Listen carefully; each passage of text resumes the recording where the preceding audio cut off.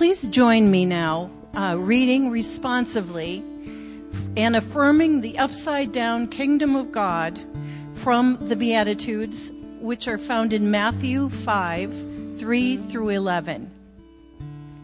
Blessed are the poor in spirit, for theirs is the kingdom of God.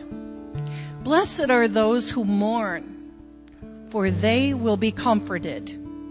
Blessed are the meek, for they will inherit the earth. Blessed are those who hunger and thirst for justice, for they will be filled. Blessed are the merciful, for they will be shown mercy. Blessed are the pure in heart, for they will see God. Blessed are the peacemakers, for they will be called children of God. Blessed are those who are persecuted because of righteousness, for theirs is the kingdom of God. Blessed are you when they revile and persecute you, and say all kinds of evil against you falsely for my sake. Rejoice and be exceedingly glad, for great is your reward in heaven, for so they persecuted the prophets who were before you.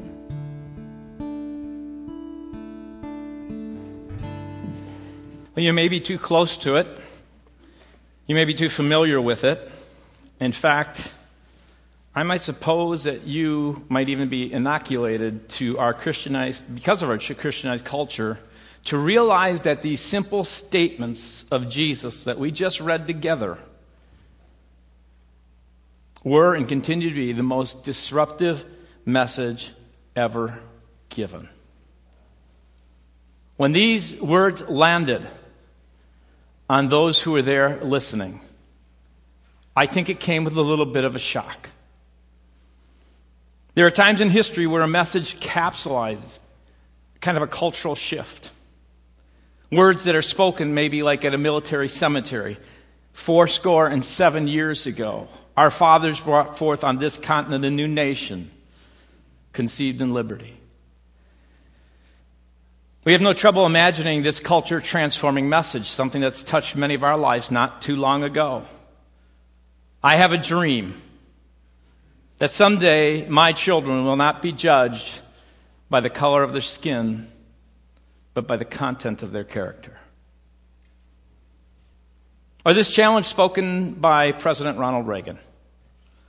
Mr. Gorbachev, tear down that wall. I was thinking about earth-shaking messages that I heard even as a child, and there was one that kind of rocked my world. Mares eats oats and does eats oats and little lambs eat ivy. A kid'll eat ivy too, wouldn't you?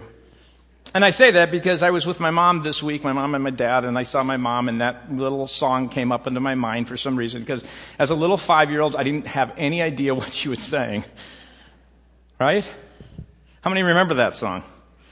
And the reason I remember it, too, is because when she sang it, she had just this joy on her face.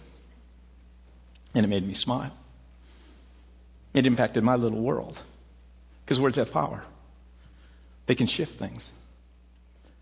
And this message that Jesus delivered on the hillside was so disruptive then, and it continues to be for anyone who dares to live these words in their heart.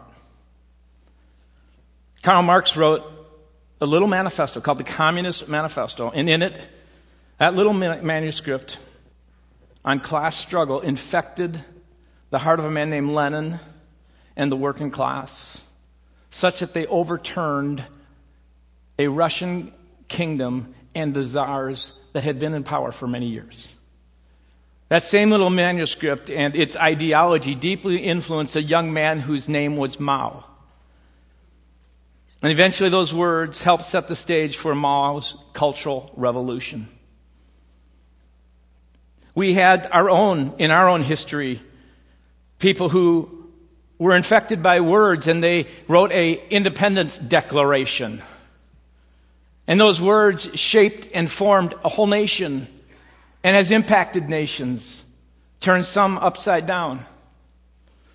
But these words spoken by Jesus to his followers could actually be called his Christian manifesto, his declaration of what it means to be a person who lives under the blessing of God. And he says those things because he wants all of us, you, any person here, to experience that. And it's not a verbal declaration that resulted in some kind of military revolution is what they were expecting in that day. It was a declaration, a statement of truth, of reality that resulted in a character change that so changed an individual and a family and a community that it began to turn upside the world and its systems. They're so disruptive, these words are, that they overthrow the kingdom of the world wherever and whenever anyone dares to take it seriously. I've called this series Disruptive because that's what the Beatitudes really are. You see, you have the Beatitudes, and then you have the rest of the Sermon on the Mount. But these Beatitudes kind of set the stage. And they're words that actually change not only the system of the world, but the system of all religions around the world. It turns the existing order upside down. It is a message that is completely countercultural. It is a message that if you choose to be the kind of person who lives blessed of God because of what he does in your heart and the attitude he forms, as you begin to walk with him and you turn actually against the grain of culture. The influence of these words in Western civilization can hardly be measured. The influence of his life, Jesus, who lived these words. Yale historian Yaroslav Pelikan, try and say that name a couple times. This Yale historian writes, regardless of what anyone may think personally or believe about Jesus of Nazareth, he has been the dominant figure in the history of Western culture for almost 20 centuries. And if it were possible with some sort of super magnet to pull out every scrap of metal throughout history, bearing at least the trace of his name, how much would be left? You see, we live in a world where Jesus' impact is so immense that even if his name goes unmentioned, it has some influence in it. H.G. Wells, some of you remember him and remember the War of the Worlds, that radio program that disrupted a whole nation. He says, as he marveled that after 2 millennia, and here's his quote, a historian like myself, says Wells, who doesn't even call himself a Christian, finds the picture centering irresistibly around the life and character of this man. Because the historian's test of an individual's greatness is, what did he leave to grow? Did he start men to thinking along fresh lines with a vigor that persisted after him? By this test, says Wells, Jesus stands first. H.G. Wells, don't even call me a Christian, says that Jesus has no peer. Whether Aristotle or Augustine, Napoleon or Churchill, Steve Jobs or Bill Gates, no one has had the influence like Jesus. I actually got this idea, Disruptive, for this series from one of our attenders in our church, Jeff Evanson, who works for Tesla, so he kind of works in, he travels all over, but he works for that company on the West Coast, which makes electric cars, which have been transforming kind of the automotive world. He spoke at one of our men's breakfasts, and he gave a short explanation about what's happening with that, and he used this idea of disruptive technology, which got my mind thinking, and so I wasn't with him for the rest of the time, but I was thinking about this. It's what business leaders and economic theorists actually call disruptive technology or disruptive innovation. And a disruptive innovation, so pay attention, is an innovation that helps create a new market and value network and eventually disrupts an existing market and value network over a few years or decades, displacing an earlier technology. Now that's a mouthful. Let me just give you some illustrations. Take like the digital camera when that was made. And that's, right away, film becomes somewhat unnecessary. And all the camera companies are struggling to figure out, okay, let's make digital cameras. Before they know it, they've made these digital cameras, and someone comes up with this incredible idea, let's just put the camera on a phone. Now only camera nerds will need a camera, right? Those of you who like cameras, I'm sorry. But anyway. And that has actually crushed some industries. Kodak suffers greatly from that. Or take today, look at Time magazine. Some of you may be, reading some of the things that are happening. You have something like Uber. Familiar with Uber? Airbnb. I have daughters, that's why I'm familiar with this stuff. The rest of you. And other companies.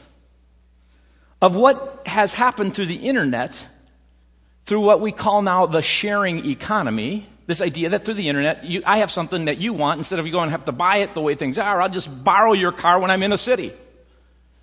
And it's wreaked havoc on some industries and is changing those industries, such as the taxis and hotels.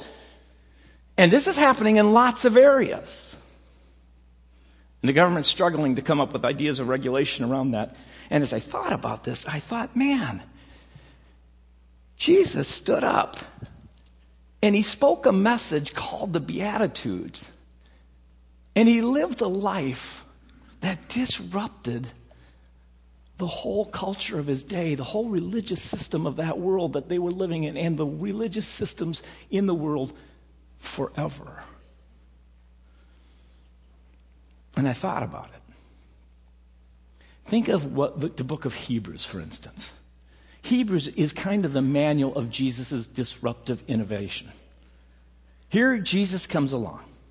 And you think about the whole Old Testament industry is in a sense made obsolete and put out of business. Jesus comes along and he becomes our high priest. He becomes the ultimate sacrifice. He becomes the new temple and creates a place within our hearts where we can have a temple and changes the game completely. There's no need no longer for you to have a priest or to go to a high priest, to go to Jerusalem, to actually go to a temple site. Everything has changed now because of what Jesus has done, has put you in a position because of his sacrifice where you can 24/7 be in relationship with Jesus. And it wasn't soon after that where God just kind of said, as the people, the Jews, continued to resist, and those who would not go into the new move of where the Spirit of God was taking it through Jesus, he just brought in Rome, and he just decimated that purposely to help people let go of it. Because that industry wasn't working anymore. It was never to be the industry in God's economy. I get really excited about this, can you tell? In a few statements, merely 9 verses, Jesus changed the approach to God. 9 times Jesus calls a certain group of people blessed. People who are not seen in that day as having the blessing of God upon them, probably no different than our day. Who do we think are really blessed? Well, obviously the CEO and the people who have the money, but he says, no, the poor. He kind of says, no, the guy who's mourning, who's experiencing sorrow. He talks about the meekly weak. He speaks about people who are really hungry and thirsty all the time. He speaks about people who are being persecuted. And he says, these are the people who have these kind of attitudes in their heart that are blessed. Who wants to be there? Jesus begins, here's my first point, by calling the people to himself who will be different. Now, that's longer than most of my first points, and you have to understand that I was at a theology conference this week, and so when I go to those things, I usually end up with longer title or longer points. And I was actually thinking in my first point of something like the paucity of evidence for the superlapsarianism of the ecumenical councils of the patristic era. Be grateful we didn't go there. We're just talking simply that the Beatitudes call people to himself who are different than the world around them and its existing values. You begin in chapter 5 of Matthew, verse 1 and 2, and he says, now when Jesus saw the crowds, he went up to a mountainside and sat down. His disciples came to him, and he began to teach them. I want you to pay attention to these words. Mountainside, sat down. His disciples began to teach. The mountainside was really a hillside with a plain, so to speak. It was really the hill country that was around the Lake Galilee, that western kind of edge, that northwestern kind of edge, where it was a region that was quiet and private, and they called it the mountainside. And it was up on that side that Jesus took a group of disciples. And we kind of think, well, maybe it was his 12. Really, it could have been 80 to 100. It was people early in his ministry that he was calling around to himself. And he was calling them to himself, and he says, here, I'm going to give you my Christian manifesto. And the reason I say this is because Jesus is beginning to teach. And it's not an aorist verb that's used there. That means he taught one time up on the mountainside. It's the idea this was his common teaching, or his teaching that he did again and again. And what really makes this important to understand is that he sat down. You see, a rabbi, when he would just be teaching, would often just teach along the way. They would walk along, and they would stroll along, and he would give them some wisdom and advice, and they would follow as close to his heels as they could. They felt it was a good thing to have the dust of the rabbi on them. But when he wanted to actually sit them down, he would, in a sense, began to teach. He would lecture. And even in the Jewish time, as well as in the Greek culture, in the history of that day and age, and even throughout history, we talk about a professor sitting down, so that in universities, the professor has a chair. And if you're really someone who's generous, you might buy for a university a chair that they can use for posterity, which is a way to be able to fund a position, but it's around a chair because the professor would sit on a chair. And the Pope will speak ex cathedra, which means he speaks as God in a sense in the Catholic faith. And the word ex cathedra, we may think of cathedral, but it means to actually speak from the chair or from where he's seated. This is official teaching. And what I think is interesting when he says again and again he taught this, this is in Matthew placed here and in Luke placed a little later, and you kind of go, well, where is it supposed to be? And we get all hung up and go, oh, the Bible must not be correct because Matthew sees it this way, Luke sees it. No, he was an itinerant preacher.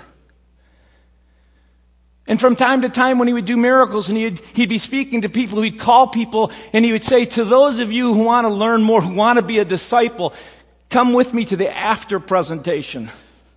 And it's for the people like you. You know, some people are going to hear this message and you're going to go home, and others are going to go, I want to go to the business meeting.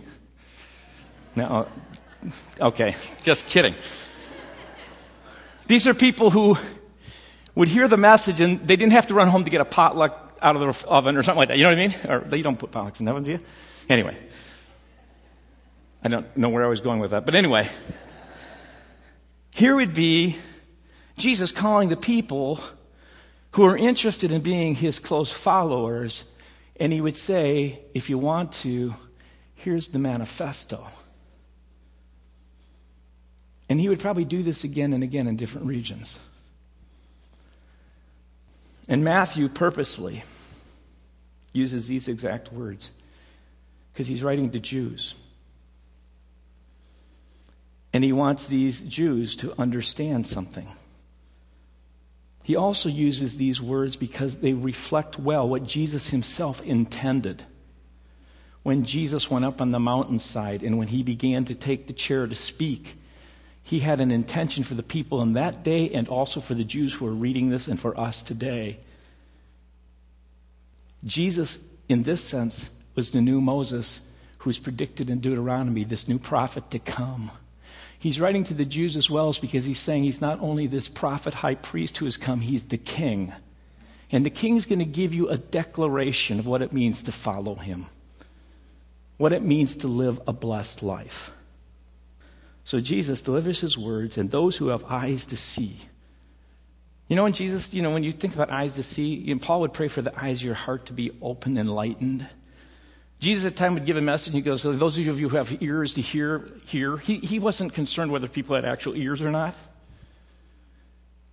He was concerned that people would hear the Spirit of God through the word spoken, that it would be a revelation into their heart. You can be in church, you could be in church all your life, and yet not have ears to hear and eyes to see. You may have come for the first time today, and as I'm speaking, your heart is just kind of being moved because God is in the process. Maybe you've never known God in a personal way, and he's beginning to open the eyes of your heart and the ears of your heart that you might hear the revelation of this incredible love of God who is righteous and holy. I kid around. I say, you can be in a church for years, just like I can stand in the garage for years and I'll never become a car. You can be in the church for years and not become one who is born again by the Spirit of God. And I say that because there may be some people who've been here a long time and you've gone through all this stuff, But God right now is beginning to prick your heart and saying, guess what? It's maybe not what you always thought it was. This upside-down kingdom is something that comes by the revelation of the Spirit of God into your heart. Well, similar to Moses, Jesus is calling out a people for himself who will be different, unique from the world people of God. And remember, I said different, not weird. We sometimes get this idea that in the church, if you're going to follow Jesus, you've got to be weird. That's not what it's about. The entire theme of the Bible from the beginning to the end is about God's desire to call out from the world a people for himself. He is calling us out from our culture to be holy, or as I said here, different. And I have to express to you, holy does not mean necessarily moral goodness. It has that within it. It's different than that. In the Old Testament, when it's used, the word holy means uniquely different. It'd be if you had 5 chairs put together and you just took one chair that was like the rest of them but put it way over here. It would be called holy. It was separated apart from. And what he's calling us to be holy, what he calls us to be holy, it's that we're to be separate apart from. We're so supposed to become holy like God. And I would use the word here, WHOLLY, which means we are becoming like God himself. So he sends Jesus so that we can see what God looks like. If you want to see a picture of God in flesh, look at Jesus. Read the Gospels. Every way he reacts, everything he does, that's the heart of God. And what he's calling us to is no different than our mission. And I'm so in love with our mission. It is to take our next step to become and to know and to follow and to become like Jesus. And he calls us to this place. He called out Abraham out of the land of Ur to be holy. Hey, Abraham, take you and your family, get away from this land. I'm going to take you to a new land. Where are we going? I don't know. You're not going to tell you. I'll let you know when you get there. Some of you are in that process right now in your own life going, God, where are you taking me? But what's interesting is when he gets them there, he says, I don't want you to be like those people either. He needs to take them out of this because of all the stuff. Sometimes even in our own families of dysfunctions, he calls us out of it for a bit so we can see the dysfunction clearly so that we can begin to operate in a new way. But when we get into this new place, it's really easy to get into the same kind of dysfunctions. And so what he's saying, I don't want you to be there. I want you to be here, but I want you to be like that. And then a guy like Lot and his wife move to a city. They get close to a city. They begin to start to take in some of the values of that city. And they're standing and they're near Sodom and they become enmeshed with that. And God says to him, I need to call him out. You get that? That's kind of what he's doing all the time. And then you have Moses and the children of Israel. He calls them out of Egypt. Soon after God had rescued them from Egyptian slavery, and he calls them his special people. Listen to what he has to say. He says, I am the Lord your God. You shall not do as they do in the land of Egypt where you dwelt, and you shall not do as they do in the land of Canaan, to which I am bringing you. You shall not walk in their ways, but you shall walk in my ways, the narrow way, because I am the Lord your God. God's always doing that. He's saying, be careful of this direction, be careful of this direction. The way that I want you to walk is in this way where you begin to open your heart and the revelation of God begins to speak to your heart, and through the Holy Spirit in relationship to Jesus, glorifying God, you begin to walk with a sensitivity, and it has something to do with your heart, and you stay in this place because you can't go into some kind of motions and just activity in so much of the nominal church is over here, and you can't be like the world. So how do you live these two things? And we think, well, if we can't be like the world, we got to look weird. No. And that's what the Beatitudes are all about. And just think what happened. You know, Moses goes up to the mountain. He's not even up there hardly a short period of time, and people are getting their gold together and saying, hey, let's get our gold. Let's make a God we can see. And this is kind of a tough thing. We're walking along. We just see a cloud of fire. This isn't really crazy. We want to be like people around us. And before we get too proud, we do the same thing. God does stuff in our life, and we really like God. We love how God cares for us. We thank him for how he saved us. Like Joel said, we mess it up, we give it over to him, and before long, we start going, but you know, God, I really like my neighbor's car a lot. You know, I really like my boss's house. We go home and watch the Super Bowl, and every commercial that comes on, we go, wow, that would be nice to have. Israel, throughout every century which followed after Moses kept forgetting their uniqueness as the people of God. And all I say of this is background to the Beatitudes, understanding that in the Sermon on the Mount. Jesus says that they are not to take their cue from the people around them, even the Pharisees, in a sense, especially not the religious righteous. But they are to take their cues from God and Him alone. His word, this word, begun to be living in them would actually sanctify them and set them apart. These Beatitudes, lived out, would set them apart, and God's rule and His kingdom blessing would be upon them, and they would prove by what is going on and who they are. Who they are, catch that, who they are, their identity. They would prove that they were the children of God because the blessing of God would be upon them. But the blessing of God would look different than what we think. The character of those who follow Jesus are to be completely distinct from that which is admired by the world. The world finds attractive the ritually, superficially happy people who use their power to manipulate whatever they are hungry and thirsty for, through whatever impure motives and peacemaking methods they need to use so that they can be in control, popular, wealthy, and esteemed, even at the loss of their soul. And you know what? Many of us in the church are there. I'm tempted all the time. I'm tempted all the time to get off this narrow path where I'm led by the Spirit of God, humbled in my heart, seeking to hear, like even, seeking to hear from you how God needs to shape me. Praying that you are seeking to hear how God's calling you to be shaped. So that we don't go back into manipulation and wanting to have power over and thinking that if we just do this, we can get our way and we can do that. And we live in this completely submitted place, not doing what the world does, not doing what the church in the world in it does, but doing what God in us does. And in living in that place, we are blessed. Unlike the world, Jesus' followers are to love their enemies, do good to them, bless and speak well of them, and yes, even pray for them. Unlike the world around us, we are to pray with humble thoughtfulness, knowing when we're at work and things aren't going right, or God still loves us, and we can smile because the Lord reigns. Unlike the world around us, where the primary preoccupation is around worry and about getting material possessions or putting all our energy into the next exotic excursion or finding ways not to be bored, not seeking to control and manipulate to get what we think we want, but we seek first God's rule, and then we enter into His adventurous story and say, how can I with you write the story of my life? Because we're to be different, not weird. We're to be different from both the nominal church and the secular world.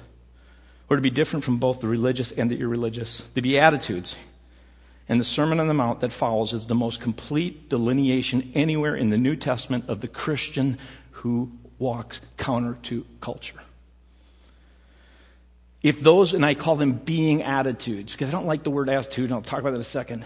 If those being attitudes are your life, you will be disruptive to both the lukewarm culture that permeates our landscape as well as to the godless world that lives all around us. And we will do so in such a way that it won't be self-righteous in any way. It will look like Jesus. Judgment will begin to fall from you because the judgment you use on others will be used against you. No, I won't go there. I've got a series in the summer that I wanted to use on that. Anyway, I want us to read these Beatitudes and pray this. So I'm going to ask you just to take a posture of prayer for just a second, okay?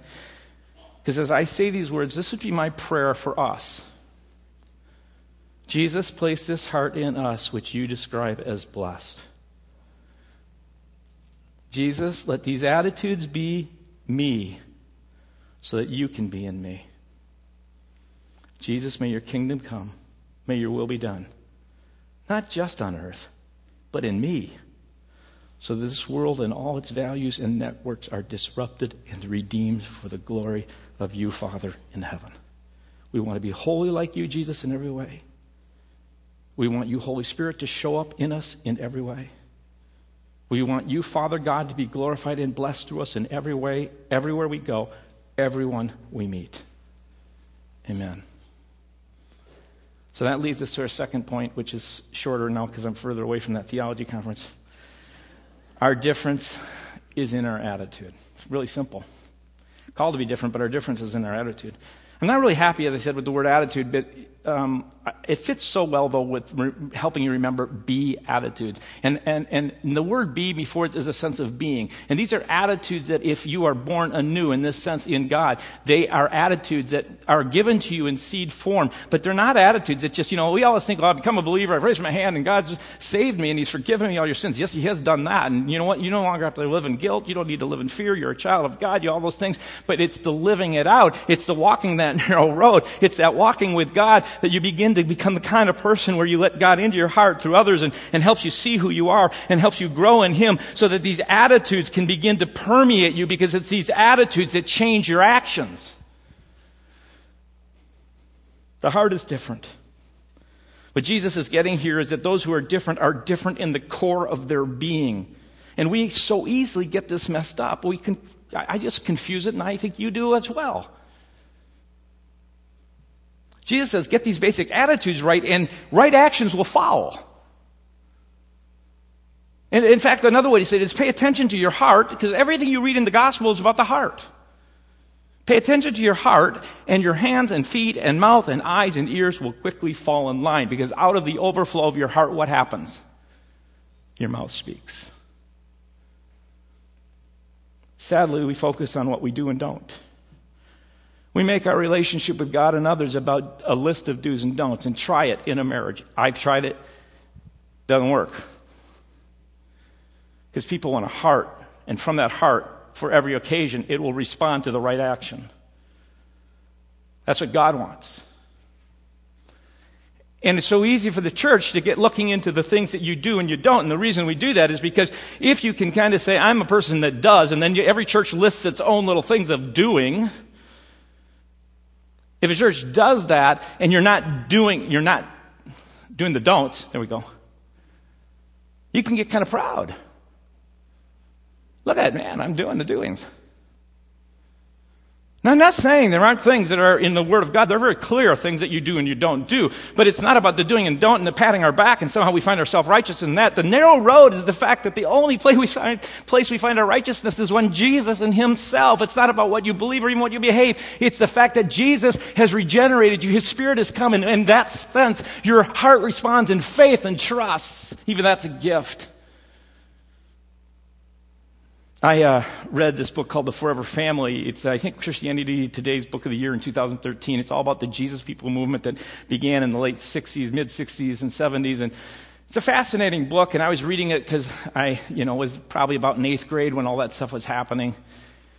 And I remember driving to church with my dad and my mom and my sister in the middle, 5 years younger.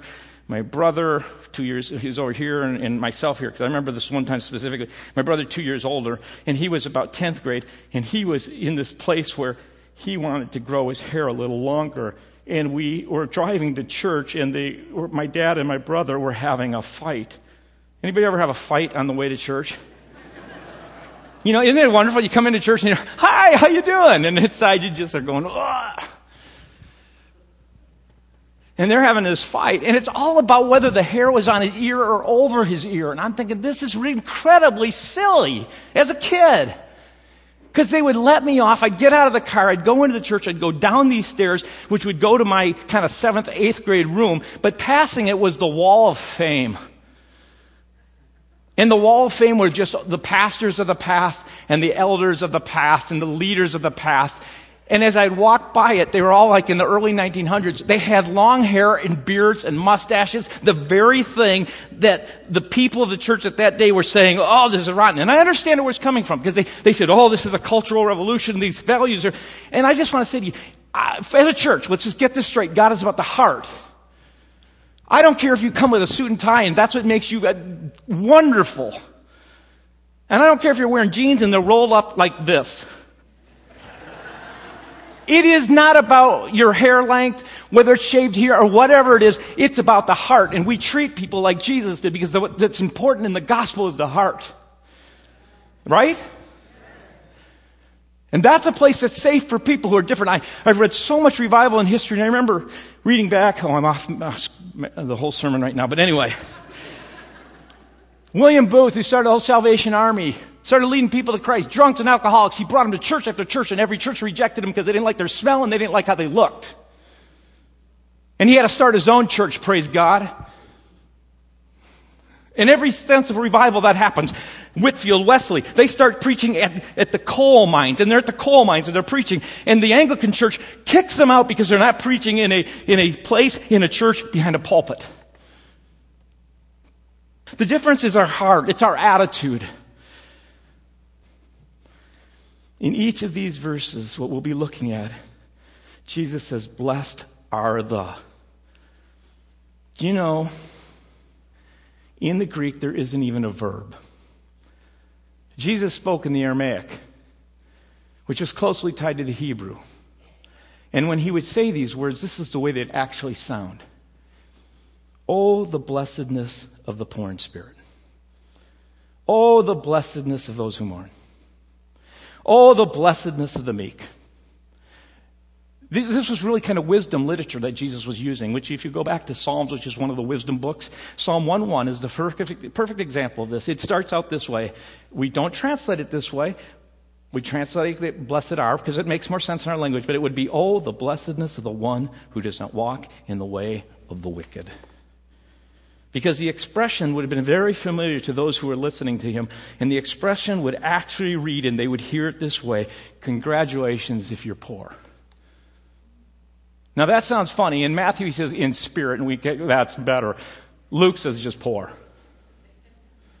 Because there's a sense when you're poor, your circumstances create a sense of dependency that when you got circumstances that are going your way, it doesn't create. That's kind of the point. Jesus is congratulating here as a Christian manifesto, not some actions that are different, but a condition of our heart that is different. It is a heart condition. It is a sustained being attitude. And if your heart is poor in spirit and lives that way day in and day out, it is a heart character that Jesus says, congratulations. To this kind of heart, God will bless.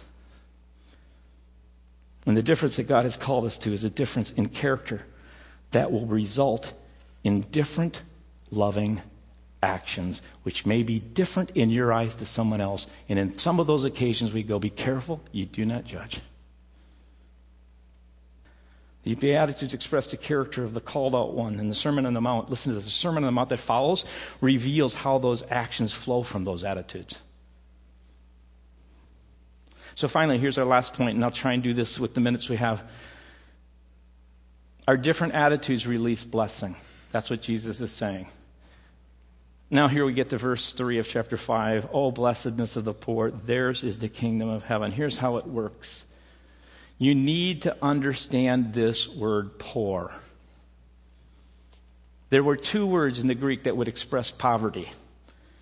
One word would express the kind of poverty of a person who was working for a living and earned just a meager salary, just enough to subsist. They may need to even supplement that salary with food stamps. They just barely have enough resources to live on their own, maybe though they get a little help. The other word, which is the word that Jesus uses here, describes the person who has nothing. They're not just broke, but they will die if someone doesn't provide for them their next meal. They will die if they don't get the medicine they need to live. They will die if they don't get the shelter on a 40-degree below day to protect them. One person writes, the Greek word used here to translate the word poor that Jesus uses is a very severe word. It means absolutely and completely poor. This kind of poverty of spirit means that some frustration, fear, or failure has pressed us to realize that we are at the end of our resources, ingenuity, and clever answers. We are forced to recognize that we can change neither ourselves nor our circumstances without some kind of outside help. Are you there? Are you there? You may be there. It may be that literally in some ways in your life, in your marriage, it may be in your work situation, it may be in some other area, some character thing that's going on, an addiction that's going on. You're just there and you're going, and Jesus is going, blessed are you. Oh, blessedness of you who are in that place, because guess what? When you come to the end of your resources, whether it's your wisdom, wit, and the understanding and power and strength and money, when you come to the end of your resources, you are now, this is where it says, for theirs is the kingdom of God. You are placing yourself by the very sense of your desperation into the place where you begin to experience the resources of God, His love, His presence, His leading, His guiding. And it may take some time as you stay in there, but God is for you. That's what it means to be blessed. That's what it means for the kingdom of God to show up, His rule, His life in you. And that's what this last little beatitude is. Congratulations, now yours is the kingdom of heaven. And I just want to say, just want to stop. I just sense, if you're there, I just ask you and invite you to open your heart and say, God, you see my heart. You know, it may be that you've come to the end because you recognize your sin has put you in a position where you know that you are on the judgment of God. And when you're in that place, I just say, wonderful, because now look up to God. He has mercy and grace through Jesus Christ for your soul. And just receive Him. Or if it's in a place in your marriage, or if it's in a place with addiction, begin to open your heart and say, God, I now open myself up to you. I will do whatever it means for the outside help to come in to help me move to this next place. I was traveling this week, and I had to go down to Trinity International University down in Florida, where I am a chairman for an advisory team that I had met with there. And so Tuesday morning, I have to get a flight early. My flight I have to get that flight, otherwise I can't make the meeting. That night, I was going to stay over, take a taxi, get to the airport real early, fly to Trinity in Deerfield near Chicago for this theology conference for those 3 days. Well, I'm on my way to the airport. I'm 10 minutes out, and I feel my pocket, and I realize I don't have my wallet. No license, no credit card, no money, no cash. And I'm thinking to myself, what can I do? I don't even realize this. I thought, I'll park my car. You can't even park your car without a credit card. Unless you're really wealthy and can go to the valet thing and pay $100 million later. Which, since I'm so wealthy, that's what I did. And so I'm there. I have nothing.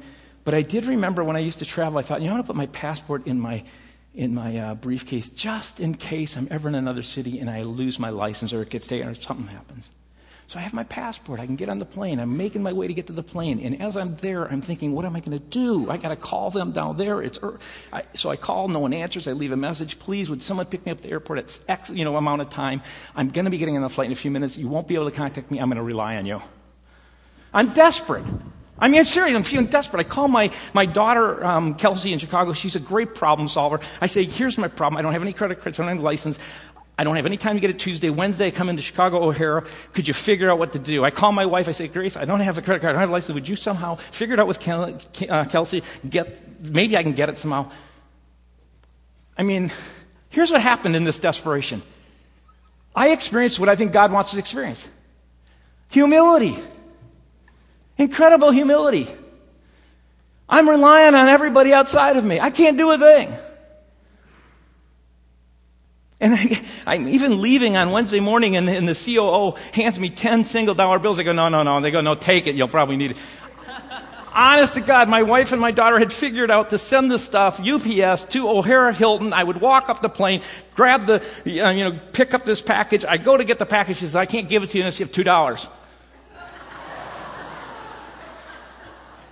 Sure, I got $2.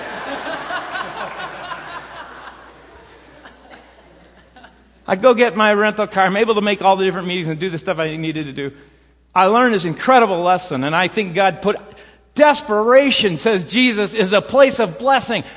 I experienced humility like I'd never experienced. I experienced gratefulness like I had never experienced. I had experienced, in a sense, a communication with God that I hadn't experienced for a while. You pray. On the plane, I'm praying. Jesus, think about it. He was so humble, he was constantly getting away to pray with his Father. That's a disruptive life. And then I experienced hope. Folks, this whole first This very first, oh, the blessedness of being poor, it means the humble, who are desperate, who their being begins to start living in such a way, who a church, just church, if we became desperate, because we have. Many of us have been praying like crazy that God would show up and do something great in our midst. That's disruptive.